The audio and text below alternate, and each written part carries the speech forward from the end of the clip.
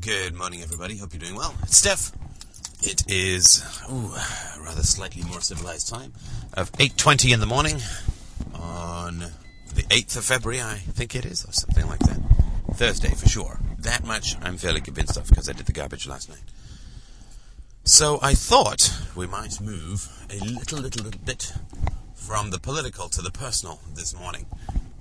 And I was sort of interested in the conversation that was going on around weight on the boards, so I thought I would throw my 2 cents in with my sort of history of weight, and I find it quite a fascinating topic. It is a bit of a consuming topic, and it's one of these topics for me that merges both health, which is good, and social conformity, which is something that, let's just say, I have a complicated relationship to.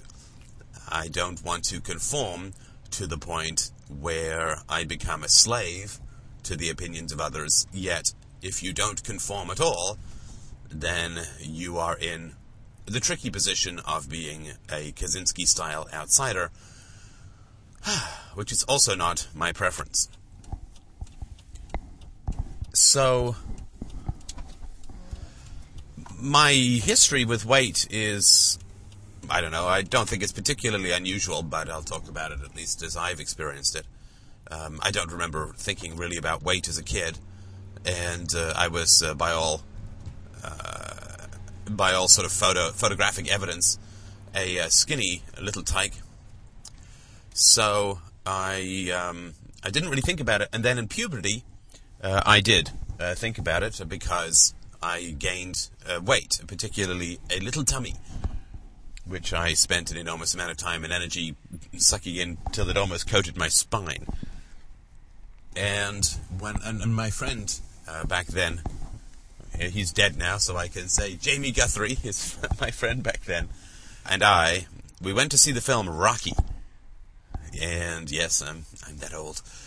And like most people, Bill Conti's music plus the sight of Sylvester Stallone's ripped body sent us into paroxysms of aping masculinity, because neither of us had fathers, and for the most part, my friends and I should say about 50-50, I guess, my friends at that time didn't have fathers, but we didn't really know what it was to be a man, but we sure knew that muscularity was something that men could do that women couldn't do, and with the music and the movie, which I think had quite a strong influence on people's perceptions of what it was to be physically attractive.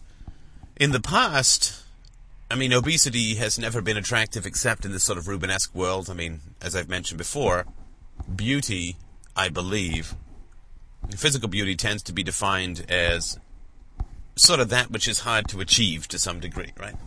So when you have a situation where food is scarce, then women who are overweight are going to be attractive, because when food is scarce, being overweight is a hard thing to achieve. Now that food is plentiful, being thin is considered attractive because it's hard to achieve being thin. To take that's sort of the feminine side of things, and the masculine side as well to some degree. On the other side, though, when the norm for human beings was physical labor, then physical muscularity was not considered to be attractive. In fact, the strongman was the carny sideshow. So mere physical bulging muscles and so on was not considered to be that attractive. It was considered to be quite thuggish and definitely indicative of a lower social status. Now that physical activity is not the norm when it comes to everybody's occupation, now muscularity is considered to be a plus. And why? Well, for the same reason that a male peacock has very large feathers.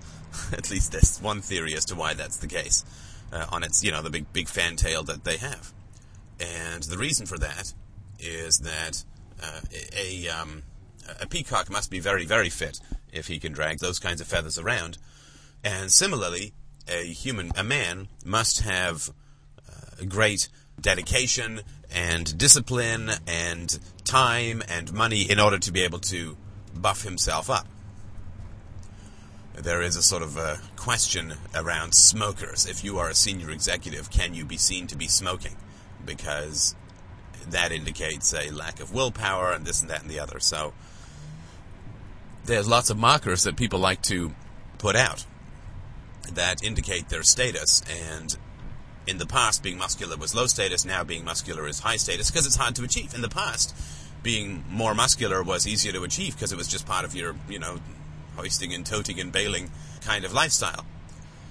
So in the South, there's always these fit slaves in these sort of antebellum kinds of dramas. There's always these fit slaves and these corpulent old white men. And of course, the corpulence was part of the status. You can't be fat if you're a slave, and therefore being the opposite of what a slave looks like has to some degree to do with status. So this thing around opposition is quite important. If you look at someone like Humphrey Bogart, the man was built like 7 sticks of spaghetti, right? So, 7? 1, 2, 3, 4. Anyway, some number of sticks of spaghetti, and was not muscular at all. And that, of course, he was quite the sex symbol. And it is rather, if you can imagine these sort of 1940s and 1950s male celebrities sort of topless, it probably wouldn't be that. It wouldn't exactly be Chippendales, let's say. So, the seeing of the movie Rocky with my friend got us both into exercising. And I guess it's not a bad thing, but we got involved in exercising for the sake of weight control rather than the joy of exercising. And I distinctly remember us weighing ourselves every day on a little scale in my bathroom, or my mother's bathroom. And I distinctly remember going past 125 pounds. I'm now 215 or 16 pounds. So this was quite a while back. I was 12 or 13. And I just remember that concern or that fear. When I was a teenager, I was not at all comfortable in my body. And that's not that unusual for teenagers. But I had oily hair, and I had acne, and I had, believe it or not, I had hemorrhoids. I actually used this in a novel. And I didn't know this at the time, even though I went to a doctor. He called it something like a dermal cyst, the worst doctor in the world. It's one of the doctors my mum ended up suing. And it's because my diet was so bad. My mother was a ridiculously bad cook. I remember getting onion dip on toast, or things like spaghetti with applesauce, which is a little bit funny looking back on it now, but at the time was not so good. My diet was just wretched. And that gave me digestive problems and skin problems and so on. And then, of course, just as I began to conquer those, my hair began to fall out. It was all quite exciting when I was a teenager, let's say. But as far as weight went, I have always had, since those days, since the day after Rocky, and diminishing now to some degree, but throughout definitely my 20s and 30s, always had an uneasy relationship with weight. I have this almost morbid fear of gaining weight. Almost a morbid fear of gaining weight. Now, this is shared by my family, for sure. Oh, my Lord. My mother is very slender. Can't be more than 115, and always has been. She doesn't really, I shouldn't say, she exercised when we were younger. She used to drag us up out of bed at 5 o'clock in the morning during her manic phases to go and climb over the fence to go and play tennis because we didn't like the price they charged for after 7 a.m. when the courts became sort of chargeable, when the guy showed up to collect the money. So she did exercise. She was never one for jogging or anything like that, but we played tennis and we'd walk and so on. But I've always had a morbid fear of gaining weight. I associate, and I'm not saying any of this is right, I'm just talking about my own sort of morbid fears about it. I associate weight with depression, gaining weight with being depressed. And although although I've suffered some challenges in my life, I have a soul like a cork the size of a whale, right? It goes down and poofa, it comes back up again, scattering islands in its wake, it feels like sometimes. So it's not that I'm afraid of being depressed, it's not the cause and effect, but I associate that with depression, and I associate being overweight with kind of like the elephant in the room when you're talking with someone. So, when I wanted to apologize last Sunday, I didn't want to disorient anyone, because last Sunday on the call-in show, I had already done 628, which was me crying about my future. And there was some bewilderment when I started off with some stuff about students cheating and parents and this kind of stuff and so on, Buddhists. So I do apologize. I didn't mean to disorient anyone, and I certainly was not averse to talking about what I had podcasted on, which I know moved some people, and I appreciate that. But for the people who had joined us for the first time, it would seem like you're going over to a dinner party and they're all just talking about people they used to know in college, not the most. So I just wanted to sort of hook some people in before we went on to that topic with some more general topics, but I didn't want to give the impression that I was avoiding the topic of 628. I certainly didn't want to do that. I just wanted to throw out something, a few niblets for the newbies. So, when somebody is overweight, there is, for me at least, a question. And there is a question, or a series of questions, rightly or wrongly, bigoted or not. This is a series of questions that sort of floats into my mind. One is, how did this happen? And that's sort of a fundamental question for me. How did this happen? There have been 2 times in my life where I've gained weight, outside of just the hormonal stuff that happened in puberty. The one time was when I was traveling all the time for business. And if you've done business travel, you know it's just an exhausting, calorie-rich, too tired to exercise mess. And during the time that I was a caribou for the first couple of years, I was just working too much to exercise. It would have been fruitless to try. And also, because what was happening, I was working during the day, then I'd go home to a difficult relationship, there was just no me time, and for a couple of years, I think it was 2 or 3 years, I didn't go to the gym, and I didn't really exercise. So, I gained, probably, I would say about 10 or 15 pounds, and I can feel that difference. I mean, I notice that difference. I turn into, what do they call it, a muffin top, where your Dilbert sort of belly and dorsal flaps of fat are hanging over your belt. The muffin top, I think that's quite a descriptive phrase. So I just stopped. I stopped eating sweets and so on. And then during the first year of my marriage to Christina, we just ate and ate and ate. And it started on our honeymoon when we had an all-you-can-eat. Now, that was different, though, because we were playing volleyball and swimming and snorkeling and so on. So that was a little different. But after we got back, we just kind of kept up the eating. And again, probably 10 or so pounds, which then we just had to cut out. For me, the 4 C's are the evils, right? The chocolate, the cookies, the chips, and chocolate, cookies, chips, and some other C that I can't remember. It's not exactly candy, but it's some other thing I can't recall just now. So you just stop eating those, right? I mean, that's sort of the deal. Now, in my family, my mother always paranoid about gaining weight, and I inherited, I could say, or adapted from her, the rather vainglorious habit of checking myself out in a mirror. So when I am, at least once a day, this is how ridiculous this sort of stuff can be from the family. At least once a day, as I'm walking past a mirror, I will lift up my top and I will check out my gut. And I will pinch my side and back fat, right? Because I think that's what's happened biologically, is that after 20 years of sucking my gut in, I've actually moved all the fat to the back. That's where it's migrated, because there's no room for it. Although I think that actually sucking my gut in should have given me a six-pack by now. It's not easy. So, there's that. My brother, the jerk, would call me, throughout puberty, would call me fatty. And, I mean, looking back at the pictures, I wasn't fat.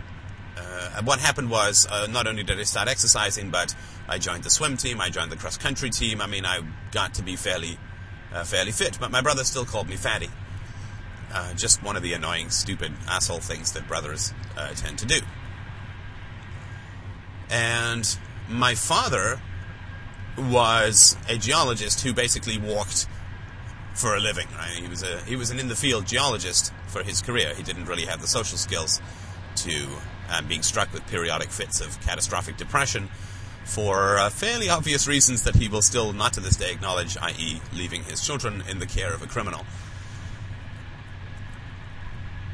Or, as he put it once, somebody who might have criminal tendencies, or seems to have criminal tendencies.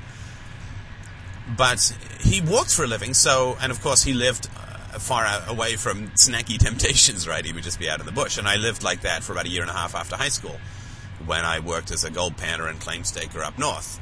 You just working all the time. You burn off 1,500, 2,000 calories a day just doing the work that you're doing. Especially, he did it in Africa, where I guess he sweated it off. I did it in Canada, where I shuddered and froze it off. So, he has always been concerned with weight himself. As he said once, I think the last time I saw him, he said, well, the key thing is that you have to make sure that you don't do that 1 pound a year gain that is so common after you hit 40. It doesn't seem like much, but then you're carrying around 30 extra pounds when you're 70, and that's tough. It's almost impossible to lose. And he was, I think, 65 at this point. He had a gut, not a big one, and we played squash. So there is a kind of obsession about weight in my family, and I inherited that to some degree. And I used to weigh myself, and I would go through the highs and the lows of, oh, I'm down 2 pounds, oh, I'm up 2 pounds, oh my God, I'm up 4 pounds or 6 pounds, that's terrible. And I gave up on that. I gave up on that a couple of years ago, because it just didn't mean anything, fundamentally. Like looking on the backtrack scenario of all of this obsessive weighing of myself and checking myself out and seeing if I gained weight or not. Partly what I did was I said, Christina, would you mind telling me if I've gained any weight? Because she can see more clearly than I, so it's just one of these trust things. You just hand that body check over to your partner. That can be a very good and helpful thing. And I used to eat, like half a chocolate bar a day, yet with weight obsessions, isn't that funny, eh? But I've always had a real sweet tooth, and I've always sort of felt that, like I want it, right? As I work out. I mean, basically, except for a couple of year gap in my late 20s when I was starting my company, I've pretty much been working out solid since I was about 17 or so, 16, and jogging since earlier than that, and so on, although I don't jog anymore, I'm too old. So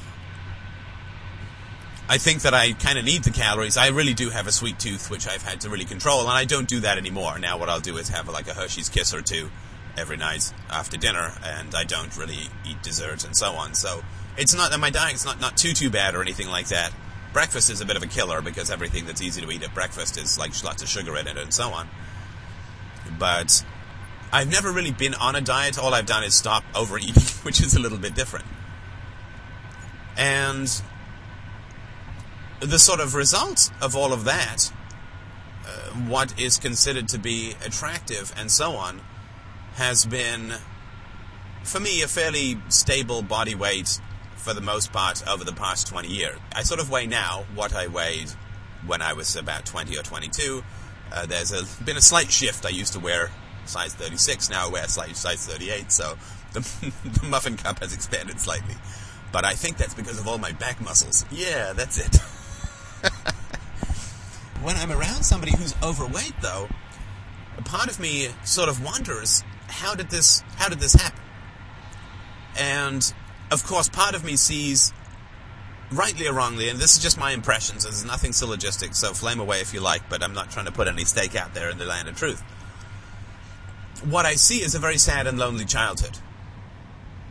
What I see is a very sad and lonely childhood, where self-checking and parental concern and parental involvement in the child's body is not present. And that seems sad to me. That seems like a very sad and lonely place to be. As I've mentioned before, I would go over after school to a friend of mine's place, and we'd, play board games, or we'd play video games or whatever, chat.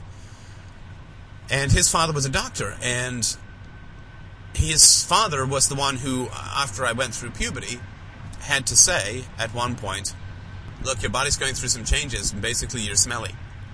And he gave me some deodorant, which I started to use, and it never occurred to me. And as I mentioned before, you don't smell yourself. Now that, of course, is an indication of very sad and lonely childhood, which I certainly wouldn't argue against. And for me, weight is very much along those kinds of lines, that you haven't noticed that you're overweight, and your parents didn't notice that you were overweight, assuming that this is something that occurred when you were, something that sort of started when you were a child. The other thing that's always interesting for me, and again, you know what, enough caveats. Then another thing that's interesting for me is watching people who are obese eat. Because, glandular questions aside, it's a fairly simple calculation. Calories in, calories out. Some genetic differences in terms of one's body's desire to retain weight, but basically it is calories in versus calories out that causes weight gain, right? Too many calories in, too few calories out, weight equals up. And that aspect is always interesting, because I've almost never seen an obese person overeat. I've almost never seen an obese person overeat, and I'm only saying almost because I can't specifically say no, but I certainly can't recall one off the top of my head. And that's obviously the sign of a rather tortured relationship with food for me, because they're overeating. I mean, you just know. You just know they're overeating or under-exercising or whatever it is, right? And again, this is outside of the glandular issues and so on. And so, if you see an obese person wolf down half a pizza, half a large pizza, I can do half a small, and if I'm really hungry, half a medium, half a large pizza, let's say, at lunch. Actually, I can't do it at lunch, I just fall asleep. Then it's fairly clear, I think, that you say, well, that's why that person is overweight. But that never happens, right? The people who are overweight, they end up not eating that much when they're eating normal portions, let's say, normal or less. And all that means to me is that they're binging at night when they're alone, which again seems very sort of sad and lonely. And there is a debate that's floating around the boards. I'm sorry, I'm jumping all over the place here. There's a debate that's floating around the boards around self-esteem and weight. And for me, I don't have a particular answer. It is low self-esteem to be obsessed with being thin as well. So there's a bell curve, right, of self-satisfaction that occurs, and it's a different degree to everyone. And there are people who are very fit who look overweight.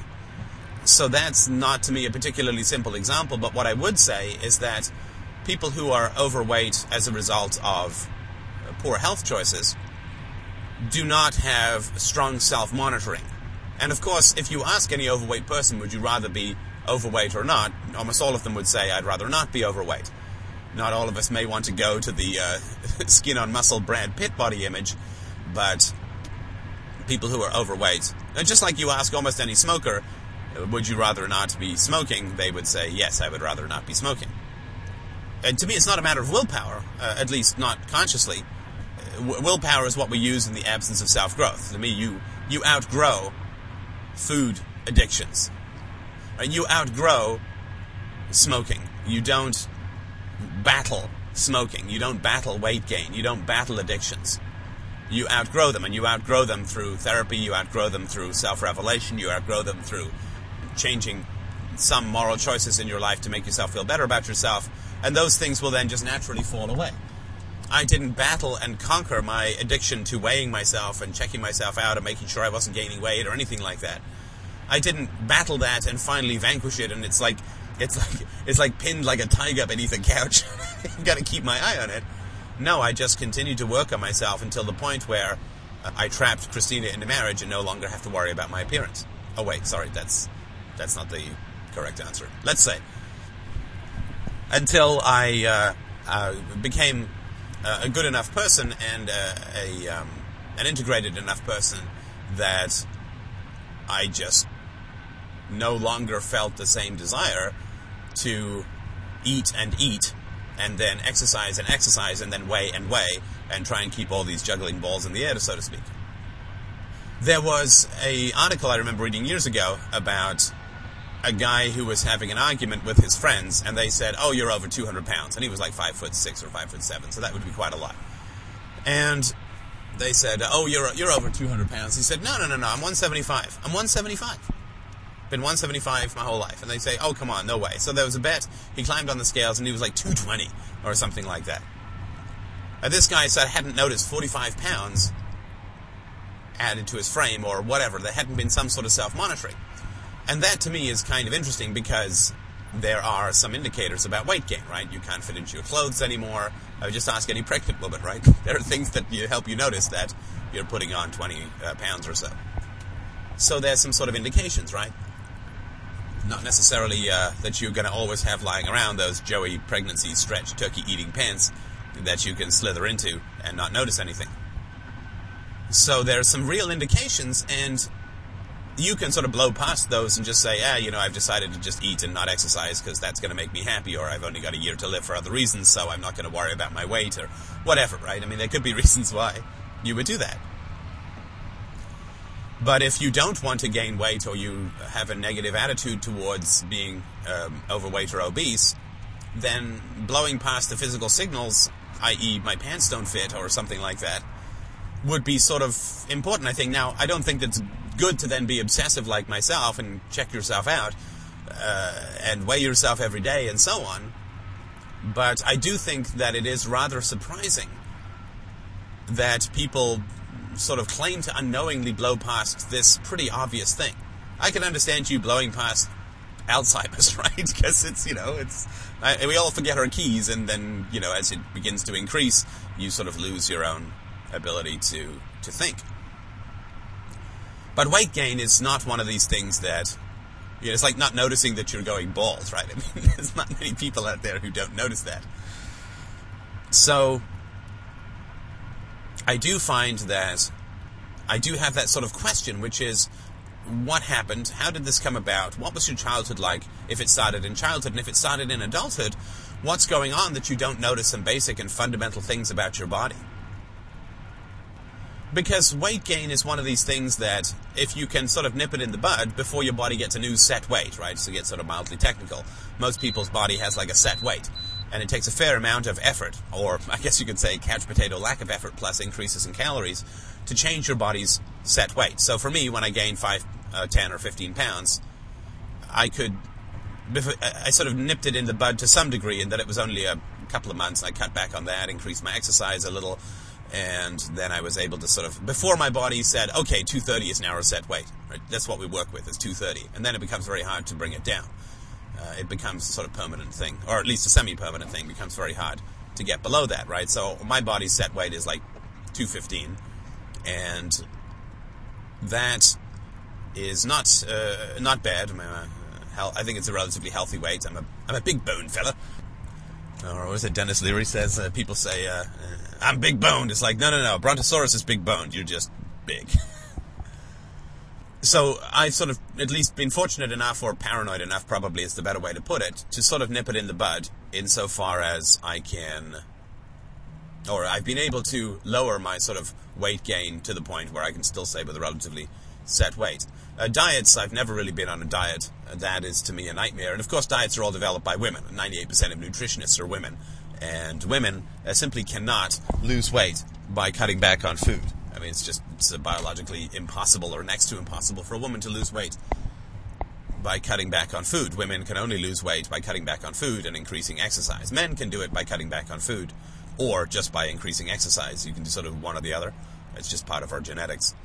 But, so I've never really been on a diet and don't really have any trust in diets. And of course, I have a great paranoia about going on a diet, losing 10 pounds, and then finding that my body goes into starvation mode, and I can't keep the 10 pounds off and end up going up 20 pounds, right? Sometimes you aim to push this thing down, and it bounces up higher than it was before in terms of weight. So for me, as long as things are relatively stable, then I'm relatively content. So for me, I think it is sort of important to examine weight as a function of health, and to some degree as a function of attractiveness, because you don't go through any magazine where there are attractive people and see somebody who's obese in the advertisements, right? So, unless it's a before picture in a weight loss program. So we do have, rightly or wrongly, hardwired into us a cultural, and it could be biological preference towards slender people, or as drama says in Entourage, not thin, lean. We do have a preference for that. So to make ourselves as attractive as we can to our partner, I think it's fairly okay to sort of stay fit, or at least to not be too overweight and so on. And to ourselves as well, I think it can be helpful or positive. But I certainly would not recommend the obsession side of things, which carves a lot of pleasure out of your life and is distracting, right? I mean, for me at least, it was that way. And one of the ways that I stopped worrying about weight, or worry less about weight now than I used to, is just remembering that I'm going to die, and I've got bigger things to do with my life than worry about whether my back fat has expanded, half an inch or not. And to recognize that, I mean, you can go with extraordinarily low-calorie intakes and extend your life by a couple of years, at least according to the theory, but that's not really the answer for me. The answer for me is sort of to focus on virtue and being happy and being good and so on, and then assuming that out of that, right? I like to program the base code, right? I like to program the operating system, not each individual application. So for me, the focus on health and weight and all these kinds of things has shifted from fitting through some silhouette and measuring each pound as it goes up and down. Of course, when you do weights, you never have any idea fundamentally, unless you go in for your body fat check and all that, and even that I have some skepticism towards, but you never really have any idea whether the weight that you're gaining is muscle or fat, right? So that doesn't really help. Weighing myself as somebody who lifts weights doesn't really help.